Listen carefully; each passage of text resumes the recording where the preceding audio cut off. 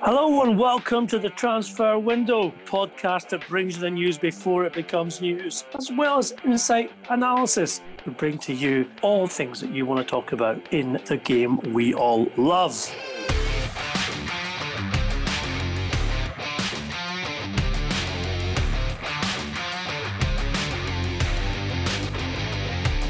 I'm delighted to say that Duncan Castles, as always, joins me. But even more so to say that good friend of the Transfer Window podcast, Glenn Murray, a man once called the thinking man's Peter Crouch, also joins us today to talk about all things in the game.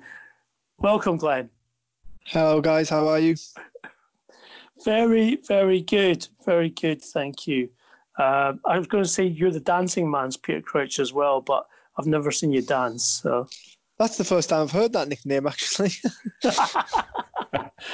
I'm sure there's much worse out there. Well, if there is, I'm sure our listeners will certainly be texting it and putting it on Twitter for us, and we shall let you know. As always, for this moment in time, we still find ourselves in this twilight zone of the global pandemic. In which case, we are very grateful to Glenn for coming on to the podcast to give us the player's view of just what it's like to cope with the both physical and mental attributes of being involved in a lockdown when, in actual fact, you're used to being a person who is extremely active and involved both mentally and physically in the game itself. Glenn, I described it as a twilight zone. You've been in the game quite some time, and I'm not even going to say to you, have you ever known anything like it? Because I'm sure you haven't. But how are you dealing with just the day-to-day aspects of not being able to play, not being able to train, and with no light at the end of the tunnel regarding when the game and when the league will start again? Yeah, I think first and foremost, it's a tragic situation we're in, and we need to keep people safe and healthy before we even think about resuming football. But as far as us, the players, are concerned, it's business as usual, just individually. We need to try and maintain some sort of fitness, more of a base level fitness more than anything, so that when we are able to reconvene and join back up together, that our bodies are able to cope with sort of heavy training sessions. Because I think when we do go back, we're likely going to have a small period, 2, 3, maybe 4 weeks, sort of a mini pre-season to get that sharpness back. So as long as we can keep that base level fitness and keep our muscles, sort of keep them active and keep on top of our weights and things, then we should be in good physical condition to go back, and then you'll sharpen up with the team. It's the sharpness that you lose. It's the day in, day out sort of sharpness of playing five-a-sides and that physical contact. A lot of clubs obviously didn't split until after Brighton. I think we sort of sat down as a group. I think our game got called off on the 14th of March against Arsenal after their manager got the COVID-19 disease, and we went in on the Monday, so the 16th of March, and we sat down and we chatted about the situation we were in and what was going to happen, and it was very candid. We all sat there along with the coaching staff, and we all aired our views. At the time, my children were still in school, so for me, going into the club wasn't too big of an issue, and I don't think the UK realised sort of the severity of the problem we were facing. But then in the same room, there was another teammate of mine that was living with his elderly parents who have health complications themselves, and he felt it a problem to come into the club. and see 25, 35 faces every day and come into contact with these people when his parents were self-isolating at home already. So we took the very sensible option and the very early option, I think, as far as other Premier League clubs were concerned, to end training there and sort of see what the future held, and we would just keep in contact remotely and play it by there, and still here we are, creeping up on May, and we still haven't reconvened. So that's 5 weeks now, Glenn. How much physical work are you doing each day, and what kind of ball work are you able to do to try and keep yourself in a position where you'd hope to be ready to start again whenever the Premier League says it's possible to do so? So I think, again, it really boils down to the individual. Every football player is different, i.e.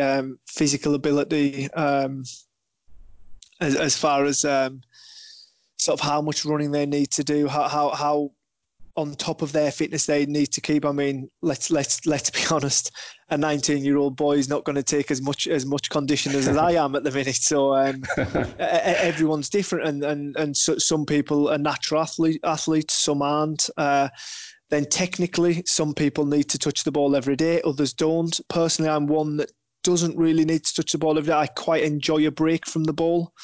Okay. I find it can have an effect that makes me a bit hungrier to play football, rather than doing it every single day. It makes me miss it, which makes me very sort of excited to get back on the grass and very eager to get back with the ball. And then sort of when we broke up on that Monday, we've been getting together on an app called Zoom as a squad and doing certain workouts. So some guys have obviously got home gyms and things, some guys haven't. So whoever didn't have any equipment at home, the club made sure to send them a bike and some weights, so that we could do these sessions all together on Zoom. So that's been good, not only for our physical fitness, but our mental well-being as well. It's very good to be able to sort of log online and see 25 friends and have a bit of chat. Whose hair's getting longer, who's shaved it off. That's always a good surprise when you log on. But it's just nice to get together on that social level as well, and sort of especially for some players that may be living on their own, young lads living on their own, maybe not in their own country, it can be a really difficult time. I'm not saying you take it for granted, but every day you go in, certain time, bit of breakfast, training, you maybe have a team meeting, etc., etc. It must be kind of a little bit odd to not have that interaction on a daily basis, as well, of course, as playing and going away, staying in a hotel or whatever. I mean, it's a very kind of unusual scenario for you guys. Yes, it is. It's very strange. Obviously, we spend a lot of time together. I mean, we virtually live in each other's pockets, and I think that's us at Brighton. I think even teams higher above us, that they're maybe even more so live in each other's pockets. They have to travel to European games. I've had managers in the past that have made us stay in a hotel before away games and home games. Fortunately, we're not on that regime at the minute at Brighton, but I know some of the bigger clubs are. So when they're playing 2 games a week, they're obviously in a hotel twice a week, sometimes 3 times a week, away from their families. And it does become your second family. So it leaves a big gap in your life. It's very strange. Obviously, when you go into training every day, or when you sign at a new club, you've instantly got 25 acquaintances, with the majority of them being friends. Obviously, you don't get on with everyone, but everyone's polite and courteous to one another. So yeah, it leaves a big gap, walking in that dressing room and saying morning to everyone. And some guys might be feeling low, the group will pick them up, and vice versa. So yeah, it's almost like a second family, and for some guys it's their first family. I know some of the foreign guys that are over here on their own, away from their families, that they view the club as a family, especially whilst they're living away from home.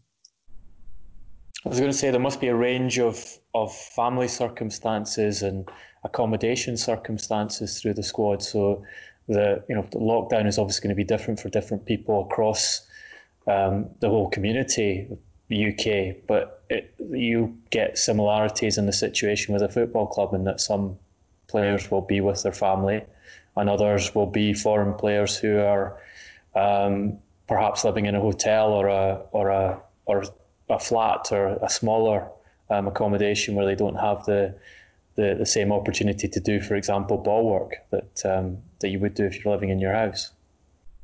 Yeah, I mean, it is. I mean, and I don't want to sound as though it's only footballers in this situation, but obviously we are talking about footballers this moment in time. We understand that we're in a very privileged position, and that we're lucky. We're obviously still getting paid and things.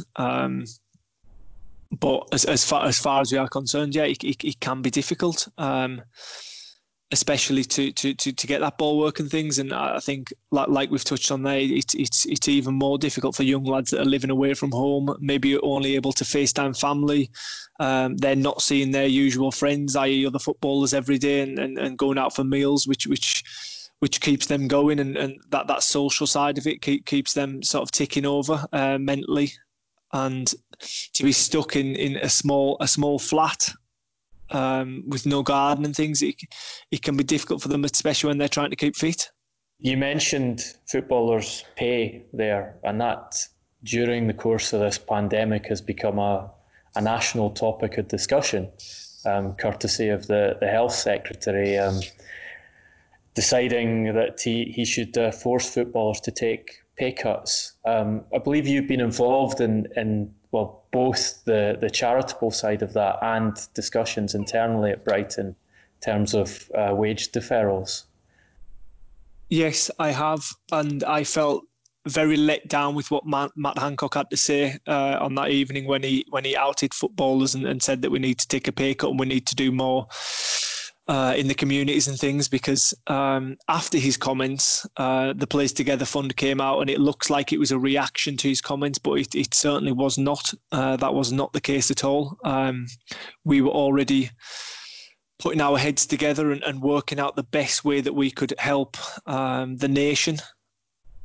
And like I say, it was very frustrating for him to come out and make out like we weren't doing anything when, in fact, behind the scenes, we were working very hard to do it, and it's difficult to bring 20 football clubs together. But thankfully, we've managed to do that, and now the Players Together Fund's up and running, and it's donating to NHS charities and everyone in need at this time.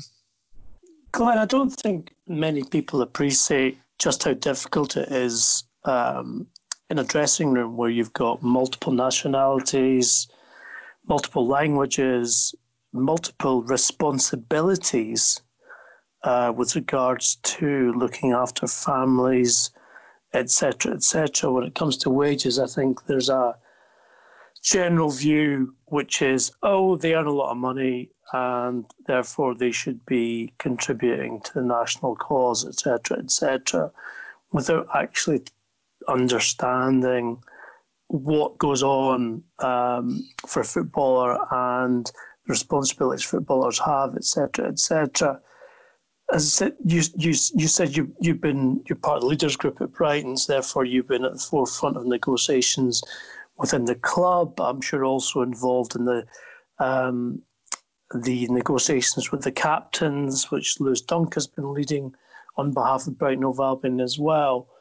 Can you give us an idea of just how complex that is, just to let people know that it's not very straightforward where you just say, right, we're all going to do this, do that?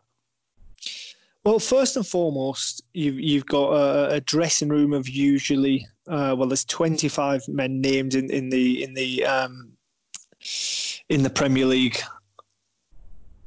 and then you've usually got at least another 6 with maybe a few under 23s involved. Say there's sort of upwards of 33 people and everyone's situation and scenarios are extremely difficult.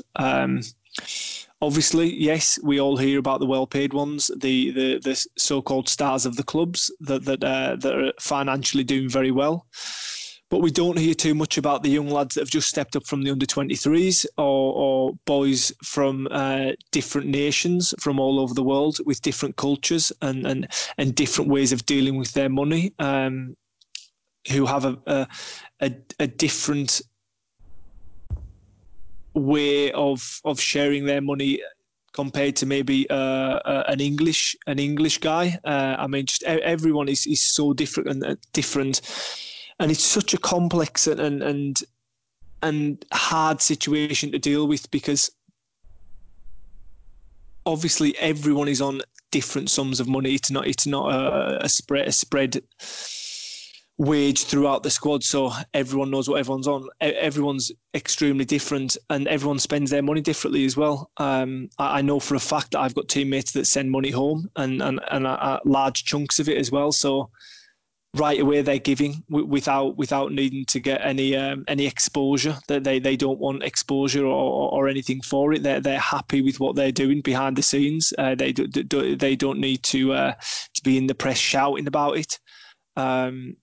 And yeah, it's just a really complex situation to sort. I mean, because somebody's in the 25-man squad, it doesn't mean that sort of he isn't paying his mum and dad's mortgage for them. It's just. Yeah, it's such a difficult situation. How long did it take in terms of negotiating the complexities of that situation to come to a solution that worked for everyone at Brighton in terms of taking a pay cut, and across the Premier Leagues in terms of setting up the Players Together Fund and agreeing the percentage of salary that would go towards it? So firstly, the Brighton, we haven't come to an agreement with the club yet. We are in advanced talks with them at the moment, and all I can say on that matter is that the full first team squad are willing to help, and we're trying to work out the best situation for both parties, for it to be amicable and for it to be beneficial for both parties, and for both parties to be comfortable with that. Secondly, on the Players Together Fund, that has been headed up by Jordan Henderson at Liverpool, who's done a fantastic job for such an amazing cause. And really, there was no pressure on that particular fund. It was sort of, what you can give is brilliant. He understood and appreciated, obviously he plays for Liverpool. His squad's a lot different to, say, us or the boys at Norwich. Their pay's a lot different as well. So he made it very clear from the outset that whatever you could give was much appreciated, but don't feel under pressure to sort of break your neck. But everyone has been very willing to give what they can, and hopefully we can come to a good amount to help the charities. And do you know where that's at the moment in terms of the amount that's been raised? No, I'm not entirely sure, but I know that that other people are putting into the funds other than footballers. So the PFA, I think, are going to help, and yeah, it should be a good grand total, and it should. Matt Hancock should be happy. Well, it was interesting the other day when Matt Hancock was challenged as to whether he would be taking a pay cut on his substantial ministerial salary. He said he would just be working very hard, and he wouldn't be following the example of footballers and following the example of politicians in other countries, such as the Prime Minister in New Zealand and the President in South Africa, who've donated substantial amounts of their salary to combating COVID in their own countries. Yes, yeah, and I always feel as though if you haven't done your little bit, whatever that is, then you shouldn't really be pointing the finger, to be honest. And all I can say is that everyone down here at Brighton have already donated a couple of times vastly to local charities. So we're happy with what we're doing. We don't need to shout about it. It's not something that we want any praise for.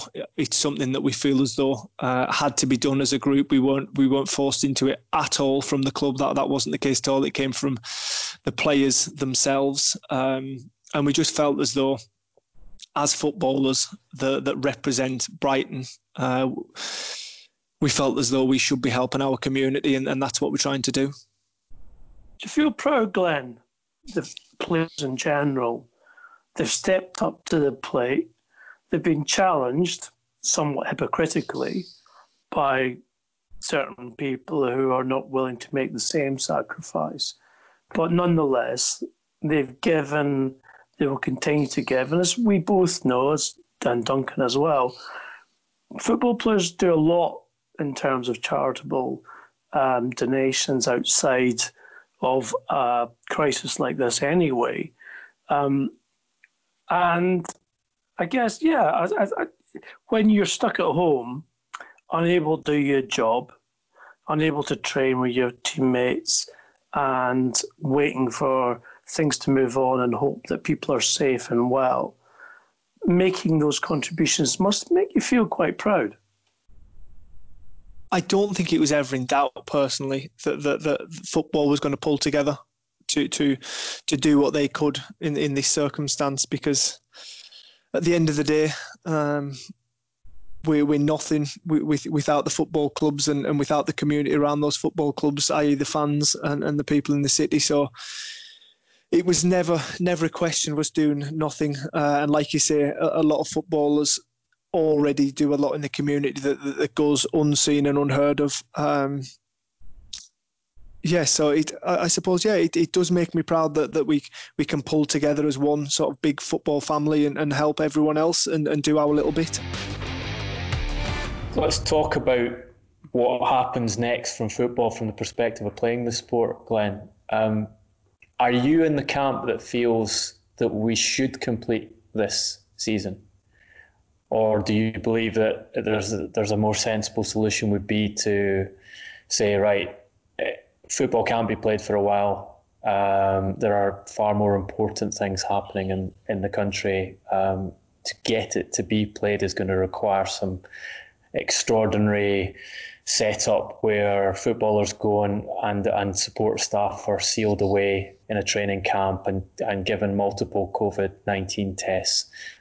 Games played behind closed doors, medical staff taken to those places to cover the matches, other emergency staff there, and really the more rational solution is to say, well, do what the Belgians have done and what Scotland is heading towards and say that this season's over. Let's prepare to start the next season when we can play again. That obviously will change from person to person and club to club that you ask. I think that we should try and uphold the competition and we should try and finish it, but it's got to be very, very sensible. And if that can't be done, then I think there's got to be a cut-off at some point where we have to hold our hands up and just say that the health and the safety of not only the footballers but just the general public is more important than the 2019-2020 season. But listen, I think we're going to leave that a little while and see how this pandemic pans out a little bit for a little bit longer before we have to rush to any decision. But yeah, it would be good to try and finish it, because I think that is the only fair way to do it.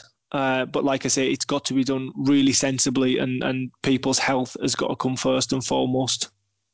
What do you think would be a realistic cut-off? Because we've seen this week the Dutch government saying there will be no football either in stadiums or behind closed doors until September 1st, which I think is going to result in the KNVB calling their league, because they were already of a similar persuasion to Belgium and thinking, well, the broadcast revenues aren't high enough for us. It makes more economic sense to stop the league. I think that really boils down to what is after the Premier League. Obviously, the Euros has been moved from this summer until next summer, and there'll be a cut-off to when that can sort of start and the Premier League can end. And it's I don't think it's really too big a case for when we can get back started, but it's more of a case that what comes next. And from a player's perspective, I do worry about burnout, because at the moment, if we do manage to finish this season, players are going to get back fit. We're going to finish this season. What is it, 8-9 games? we're going to have a really short break. By a short break, I mean, imagine it to be maybe 2 to 3 weeks, right back into another season. And then for those lucky enough to represent their countries, they are going to have a really short break and then go right into the Euros. Another week or so, if that, depending on how far they get in the tournament, and they're going right into another season. So it's going to be very physically difficult for the players. And I don't mean to sound like I'm sort of playing a violin on the players' behalf, but I mean, we are humans at the end of the day, and people are going to get injured. And if we want to keep the Premier League to the high standard that it is, then we need players that are fit and rested and ready to go. And that goes for the Euros next year as well. We don't want to see some of the world's best players going into the tournament fatigued. Glenn, there's never going to be a no-risk situation now, given the situation we're in. And in a way, players will be asked to go back out on the pitch at some point, knowing there is a risk of the virus still being present, of someone being infected, and then what leads on from that. I mean, how does that... Because it's a very difficult position to be put in. How does that fit with you as a player to be asked to go out and play, if that's the case, knowing that there is, okay, a minimal risk with regards to someone's health? Well, like I mentioned earlier on the pod, I had a teammate that is living with his elderly parents who have health issues, and obviously for him that's going to be a big problem when it comes to playing again. And I think that we need to make sure that we are over this pandemic before we resume. And like I said, not only for the players but for the fans, whether fans are allowed in the stadium or not, that remains to be seen. Personally, I think we should wait until the fans are allowed back in the stadium, because football is nothing without the fans. I caught a few of the Italian games before the closure, with teams playing with no fans, and it was a very strange watch, and it took me back to my reserve team days. So yeah, it's just really just time's going to tell, isn't it? We went on sort of a little international mini break to Tenerife as a sort of squad building, a little training getaway in some sunshine in February, and I can't remember the date exactly, but getting back on the plane, we found out that was the first case that the UK had, and it was in Brighton, funnily enough. And from then until the game being called off against Arsenal, I just don't think that we realised how quickly this was going to take over and change our lives. So who knows what the future holds? What's been said to you? We know the Premier League had this discussion last Friday about potential scheduling and potential ways of restarting the season. What, if anything, has been said to you as players about when the club is expecting to be playing again? So we've got a date that we're going to try and resume training. Obviously, it's after the lockdown, so it's after the 7th of May, and then hopefully we can regain some structure, and the country can sort of reopen to a certain extent, and we can start we can start training together, therefore gaining fitness and be ready to go when the Premier League and the FA and the governing bodies think that it's correct and safe to do so. So the best case scenario is early May, if the lockdown ends as scheduled at present. You go into training with the idea that would be a 3 to 4 week training period, start playing beginning of June. Yeah, I mean, they haven't ran the exact date past us yet when we would start playing. But yeah, I believe it to be around about sort of late May, early June, hopefully. And like we say, who knows if this current 3 week lockdown is going to be extended or not. It remains to be seen. But all we can do is put plans in place to reconvene when we can. But let's just see. I mean, we never foreseen this coming to such a degree. How do you think, I mean, you mentioned playing reserve games and watching those games from Italy, the behind closed doors games. The Germans are calling them ghost games, which I think is the best description I've heard of, having watched some of them myself on TV. And my feeling is it's a bit like watching pre-season training sessions. You know, there's plenty of technical quality on the pitch, but it just doesn't feel right as a football match.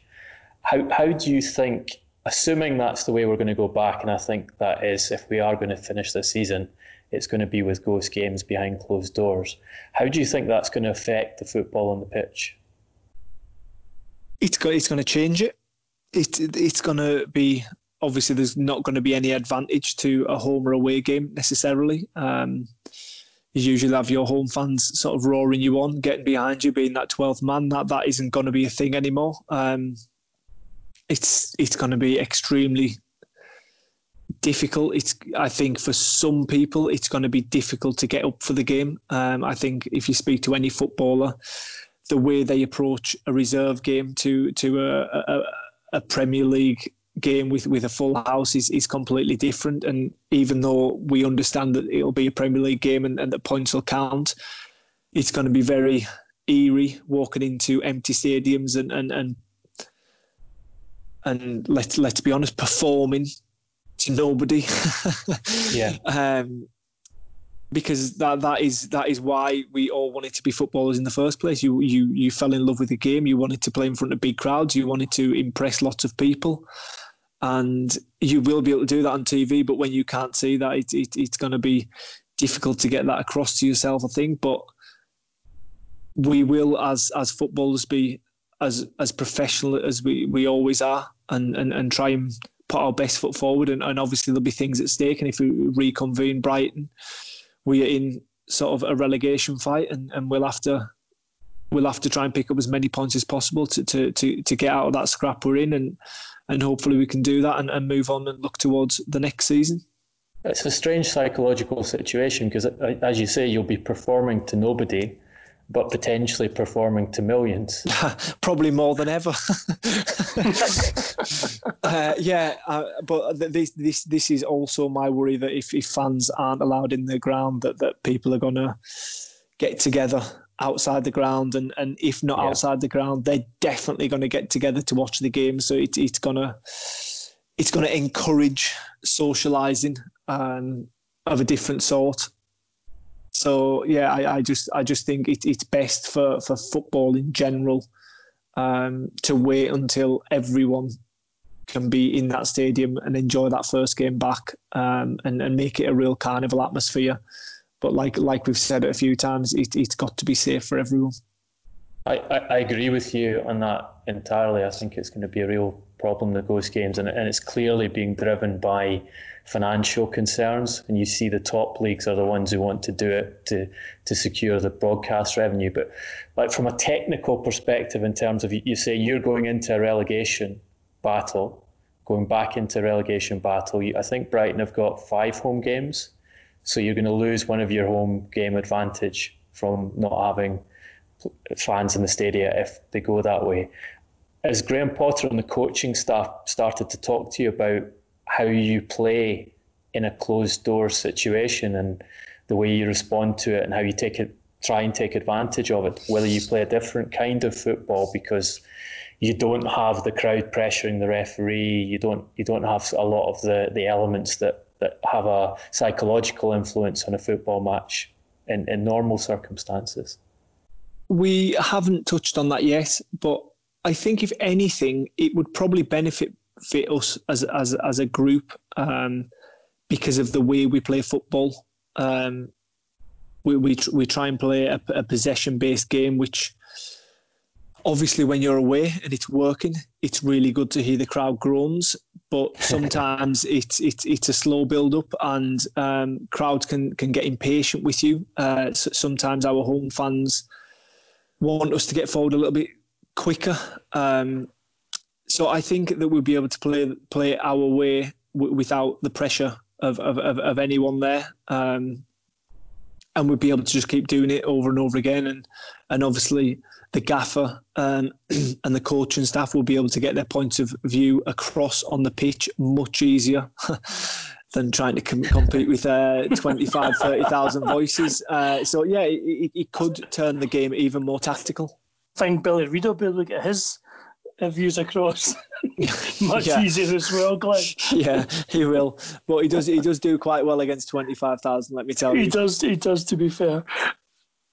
Who in the technical staff and on the team are going to have to be censored for the microphones?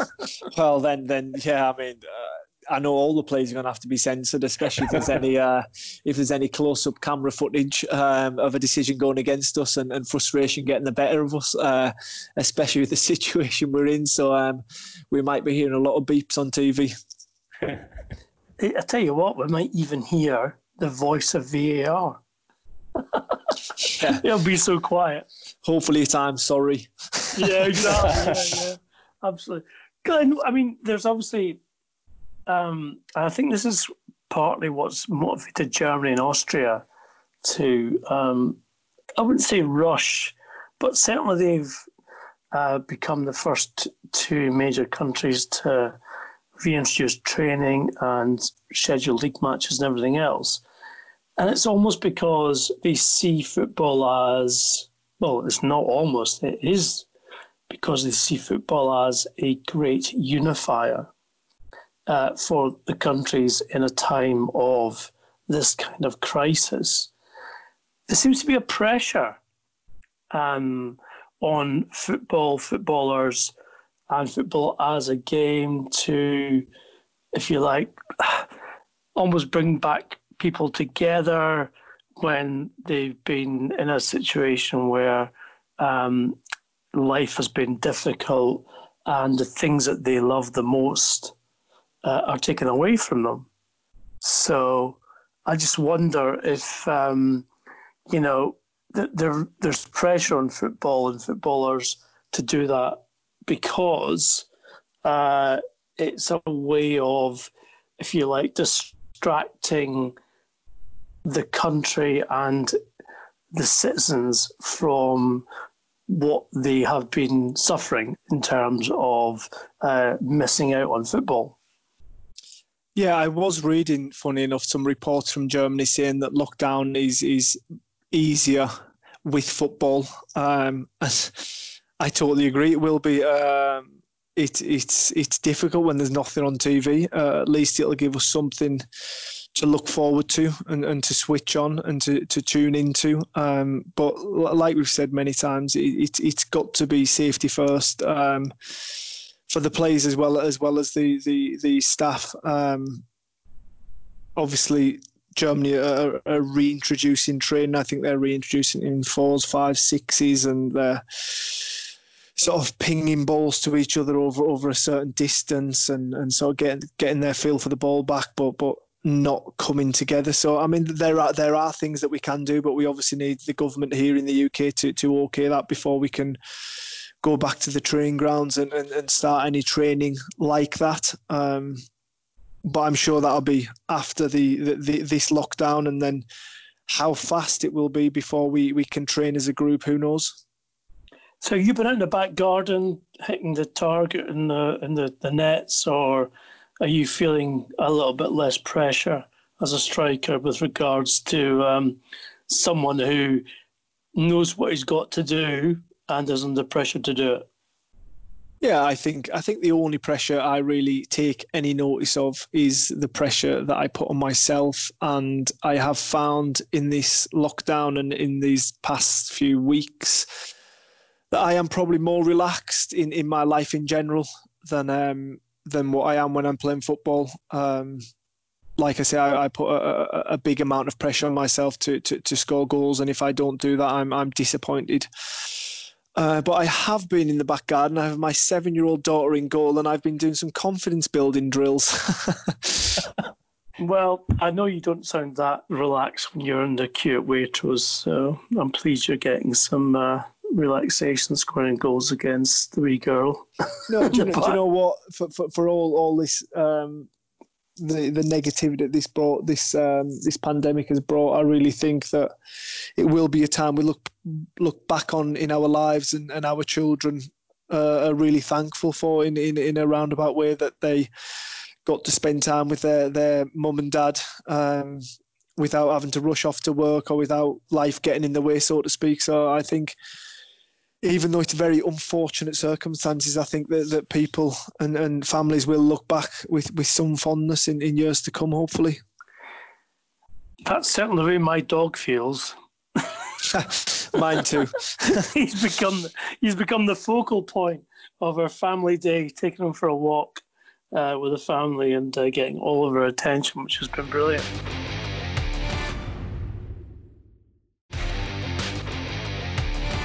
Just one last question on, again, the whole situation we find ourselves in. Do you think about it? Do you think about it when you go to sleep at night? Do you think, what's it going to be like going out on the pitch again? And feeling that adrenaline pumping and just thinking, oh, we're back. Yeah, I do think about it every now and again. But I think as soon as we're back, sort of 2-3 weeks, it'll feel like we've never been away. And I'm just trying to take this time to relax and like I say, to spend time with my children and my wife, and just live in the moment, really, not rush time away. And when we get back, it'll be brilliant. It'll be a fantastic day. Like I say, hopefully it'll be like a carnival atmosphere for everyone.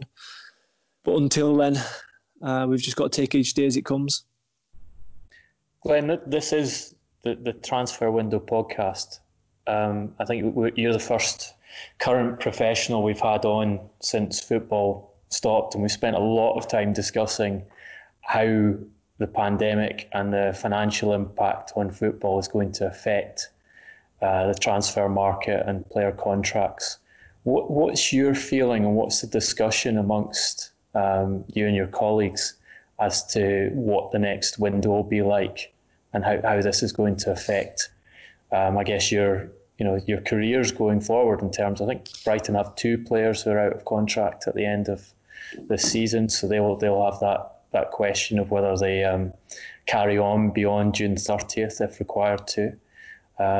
And then, there'll be various players who are, as ever, in the attention of other clubs and being considering whether there would be moves away. Is there a feeling that this is going to make a massive difference to switches between clubs and contracts in the future? Well, I think that depends a lot on if we manage to finish this season and like we've touched on, whether the TV revenue is actually paid to the clubs. As far as players, I think contracts will be worded very differently from now on. They'll include pandemic on every page. I also think that football clubs will run their football clubs very differently. I'm sure they'll have more cash in the bank for a rainy day, should we say, rather than living week to week and thinking that nothing can hamper that. As we can see, a lot of football clubs are struggling now, and obviously we see Premier League teams referring, which is arguably the richest competition in the world. So how it's affecting the lower league clubs it's going to be really difficult for them, and I'm sure we'll lose some clubs along the way. Hopefully the money can trickle down from the top down to the bottom and help those clubs and those players out. But yeah, I think football will change from here on in. Obviously, we're still going to have huge transfer fees from the massive clubs with the big followings and the big revenues. So sort of your Real Madrid, your Barcelonas, your Manchester Uniteds. But I think as far as some clubs are concerned, we won't be spending the amount of money that maybe has been spent in the past. And I think football clubs will be run maybe a little bit more conservatively. And from your own perspective, since you were last on the podcast, you earned yourself a new contract at Brighton. congratulations on that. But that must, from where we are now, there must be a sense of relief that you have that in place and don't have to go into a market as a free agent where there is going to be less money on offer from, in particular, championship clubs. Yeah, from a personal point of view, that this was my number one choice. This is what I wanted to do. I wanted to stay and prolong my career with this club, and thankfully, Graham Potter, the manager, was under the same sort of thinking, and we came to quite an amicable, quick decision. And when I did sign, I obviously didn't foresee this coming, but now I have. Obviously, I'm even more thankful to be under contract, because to be perfectly honest, I suppose it could have been the end of my career. If it's gone the wrong way, it's I think unlikely, but yeah, you're right. It could have. It would be a bad scenario to go into, and I think also people aren't aware of the degree of offers you had in January before you signed, because you're telling us that this was your first choice, and I think people are aware of the caliber of club who were trying to sign you in that January window. I believe you had serious interest from Celtic, for example, and some other Premier League clubs. Yeah, there was a little bit of interest. Obviously, I finished last season as Brighton's top scorer in the Premier League. This first half season hadn't gone as well as I'd have hoped. Obviously, it's under a new regime and things are different. The style of play is different, but I still had suitors. But like I say, my number one choice was to stay with Brighton, and I'm really happy, not only at the club but in the city. And I look forward to hopefully adding to more great memories at this club, and hopefully continuing to take it forward and leave it in an even better place come the end of my current contract. Celtic have still got the number 17 jersey waiting for you, son. Don't worry. We'll make sure that's still there when your Brighton contract ends.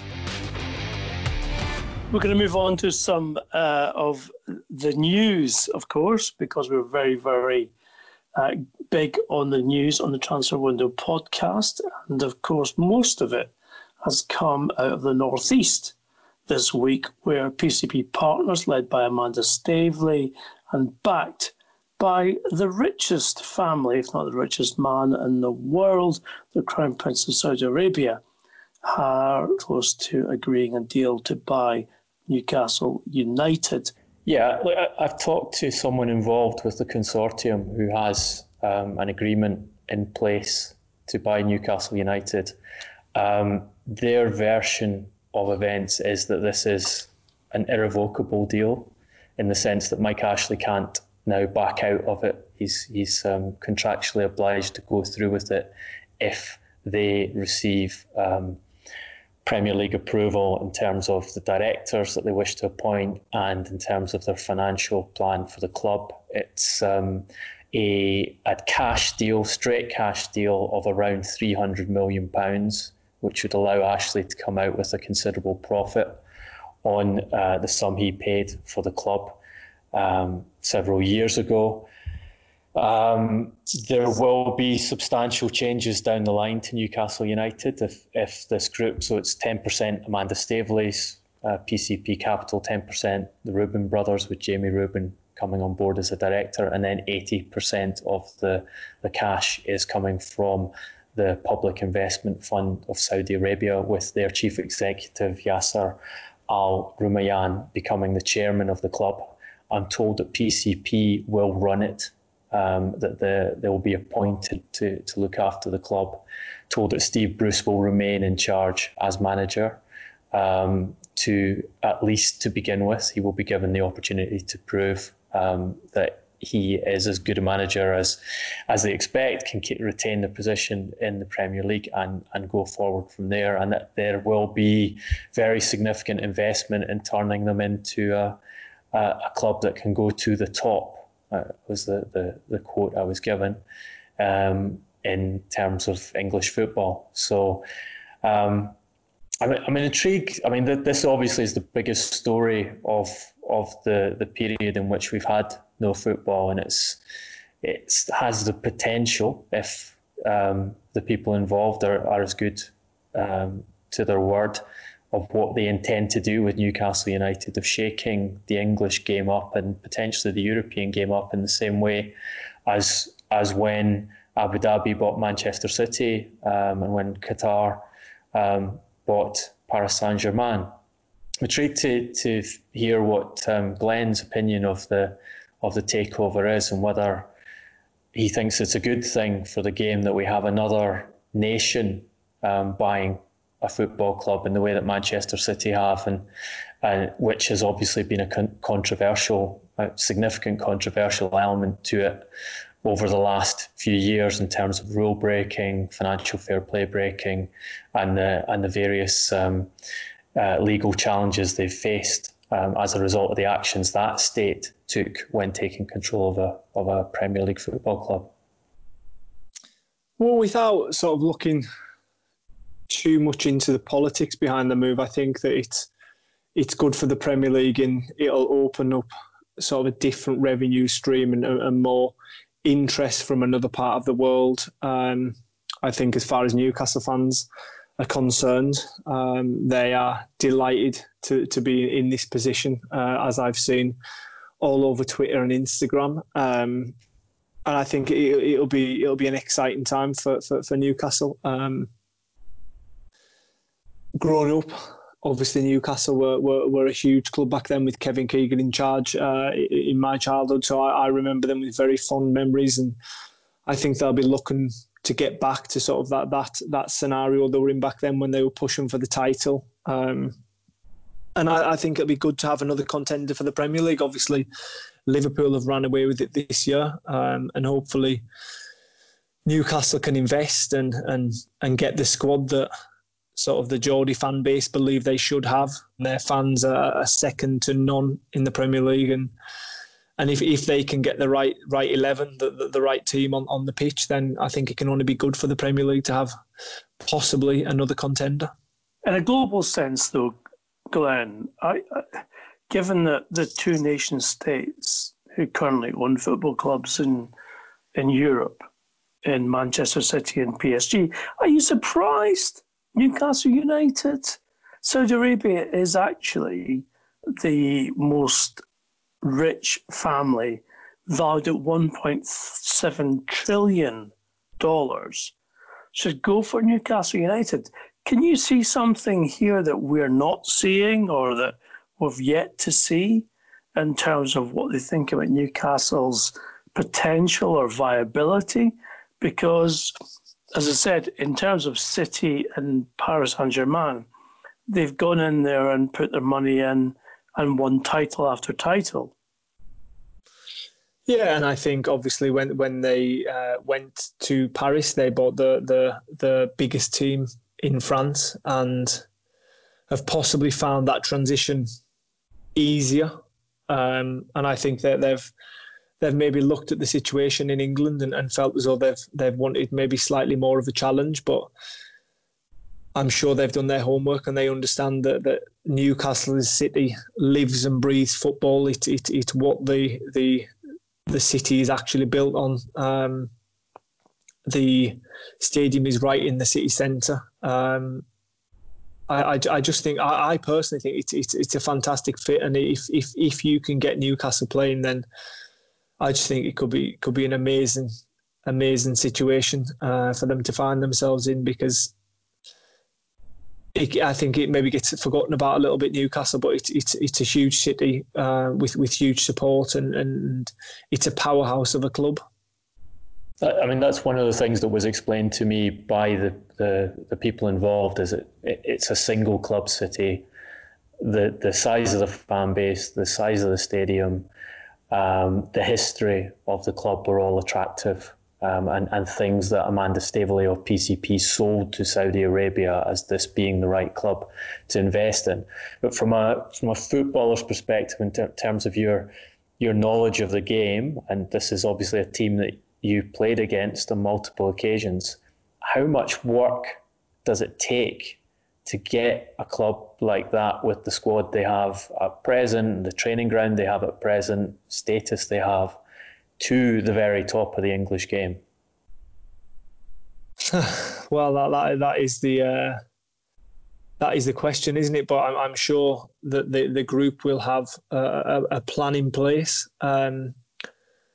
I personally believe with 3 or 4 signings that it can completely change the outlook of the club. It's obviously there's been a lot of press on who's going to be the man to lead them that way, and I hope that Steve Bruce gets that opportunity, because I think he's done a fantastic job with the group he's got, and I think he deserves that chance to be able to go and spend in the transfer market and bring better players in to make the club stronger. What do you think the best strategy is? Is the way to go in a scenario like that, where you've got a backer who's richer than anyone else, is it to go the Manchester City route and try and buy the best players in the world, which is what City did, albeit they could only pick from a certain age range and they could only pick players who hadn't quite reached the top of the game and attract them with money? Or is it to take a strategy like Wolves have and try and recruit very intelligently from lesser markets players who are able to perform above the level you'd expect for the money you're paying for them in the Premier League? Yeah, I mean that is a question for the owners of the football club, really, whether it's a long-term project with financial gain, or whether it's a short-term project with success in mind. Personally, I think it may be a balance of both. I think they will have to pay. I think that players aren't generally attracted to Newcastle as much. Its links to the south aren't as good, which is what I think a lot of foreign players look for immediately. How close is the club to London? It seems in things that I've heard from foreign players come to this country. But yeah, I think that once the players find out about the city and the stadium, that they will want to go there. And when they hear the plans that the owners have got to take Newcastle to the top, as far as we're aware, that people will go there, and I think they'll build a fantastic squad and hopefully one, like I say, that challenges for the Premier League. Here's an idea. I was talking about this with a technical director of a Champions League club the other day, and he said to me, if he was in charge of Newcastle United at present, where they've got a poor standard of training ground and it's something you have to improve, what he would suggest to the owners is you build a training ground outside London and you attract players by telling them you can live near London, train there, and you fly up to Newcastle for the games. How does that sound to you as a proposal?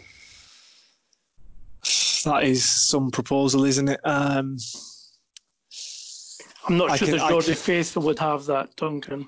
Yeah, if they win the games, I can obviously see the thinking behind that comment, but like Ian's just said, that I can't see the Newcastle fans being on board with the cities, with the players not living in the city and being part of the culture up there and being part of the community, because I think that is what Newcastle's built on. Here's my proposal, Duncan. Neymar on the left, Ronaldo on the right, Messi as a 10, and Glenn Murray as 9. How many goals does the man score? I think that would be easy then. They would make it easy. I wouldn't have to move. I would move even less. No, I'm asking, how many goals would you score in that 4? How many goals would Glenn Murray score? I think that 3 would probably get so frustrated with me that ask for me to be dropped. I'm not sure about that. Come on, let's have a little bit of faith in yourself here. You've got the goal scoring touch. Those guys have got the assist touch. I set that up, and I welcome all the listeners to give us a goals per season average or ratio for Glenn Murray, being supported by Neymar, Ronaldo and Leo Messi. Duncan, What would your goals per season What average would my goals be? per season be with those three supporting me? I think Yeah. I think Duncan could even score goals in that front four. Duncan's a left back, by the way, Glenn. If you can't score goals in that front four, then you'll never score goals. Well, what I can say is if we put Ian McGarry in that front four, that I would watch Ian McGarry fighting with all three of them to take control of the ball and take the penalties ahead of everyone else, because that was his main skill on the football field. Mind you, I think they might struggle with your accent. Excuse me, I would probably score about 50 a season. Thank you very much. Gentlemen, what a great discussion in difficult times. I would like to draw this transfer window podcast to a close with a joyful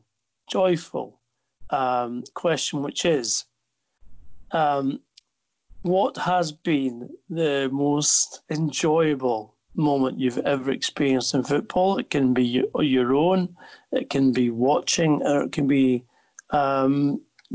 scoring goals otherwise.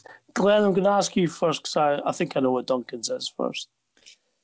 I'm going to pick a moment from being a young boy, a fan of football, and going to the new camp to watch Manchester United versus Bayern Munich in the 99, if I'm right, European Cup final, Champions League final, and seeing Ole Gunnar Solskjaer score to make it 2-1 in the the 93rd, the 94th minute? Was it 97th? 93rd minute, mate. I was there as well. 93rd minute, and just the I don't know, the relief, the everything, all the emotions. It wasn't a relief; it was the absolute euphoria. Yeah, euphoria. That's what it was. It was incredible.